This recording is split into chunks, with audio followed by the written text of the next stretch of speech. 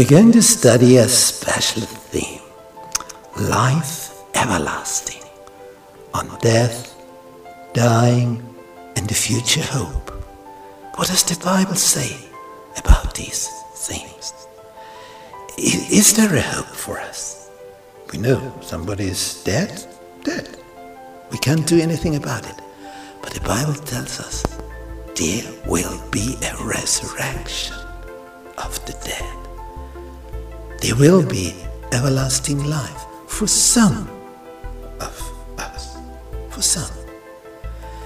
There's a ticket to heaven for everlasting life, and we are going to discover this ticket.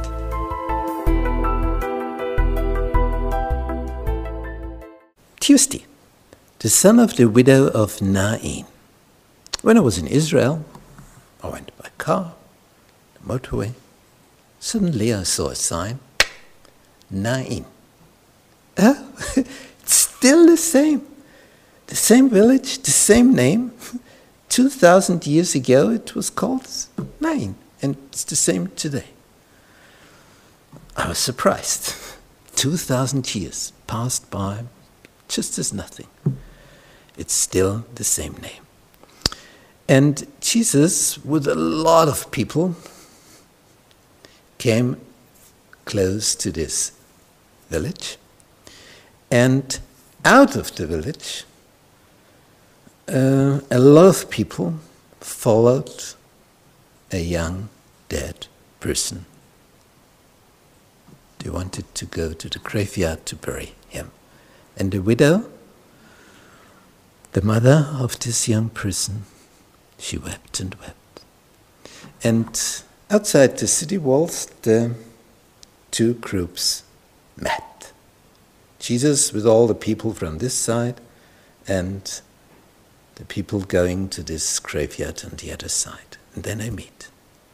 And Jesus gets sight of this widow, weeping, weeping, weeping. And then he steps up to the dead person lying there in this sackcloth, and those who carry him, they stop going, walking. Jesus touches the dead person, and what's going on? We're going to read that. In Luke 7, we read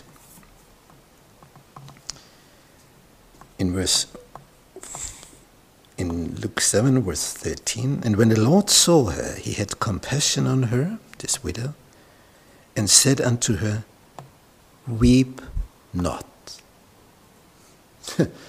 Weep not. Why not? We can't understand such a sentence. She has lost her only son. And Jesus says, weep not. Yeah, because he knows the future. And he came and touched the bier, and they that bare him stood still. And he said, young man, I say unto thee, arise. Young man, arise. He's dead. They want to bury him. And all the people, they were very much astonished. And he that was dead sat up and began to speak. He began to speak. And Jesus delivered him to his mother. Here you are. As if it were the easiest on the world just to resurrect somebody. And there came a fear on all. A fear. They glorified God, saying that a great prophet is risen up among us. And God has visited his people. And this rumor of him went forth throughout all Judea and throughout all the region round about.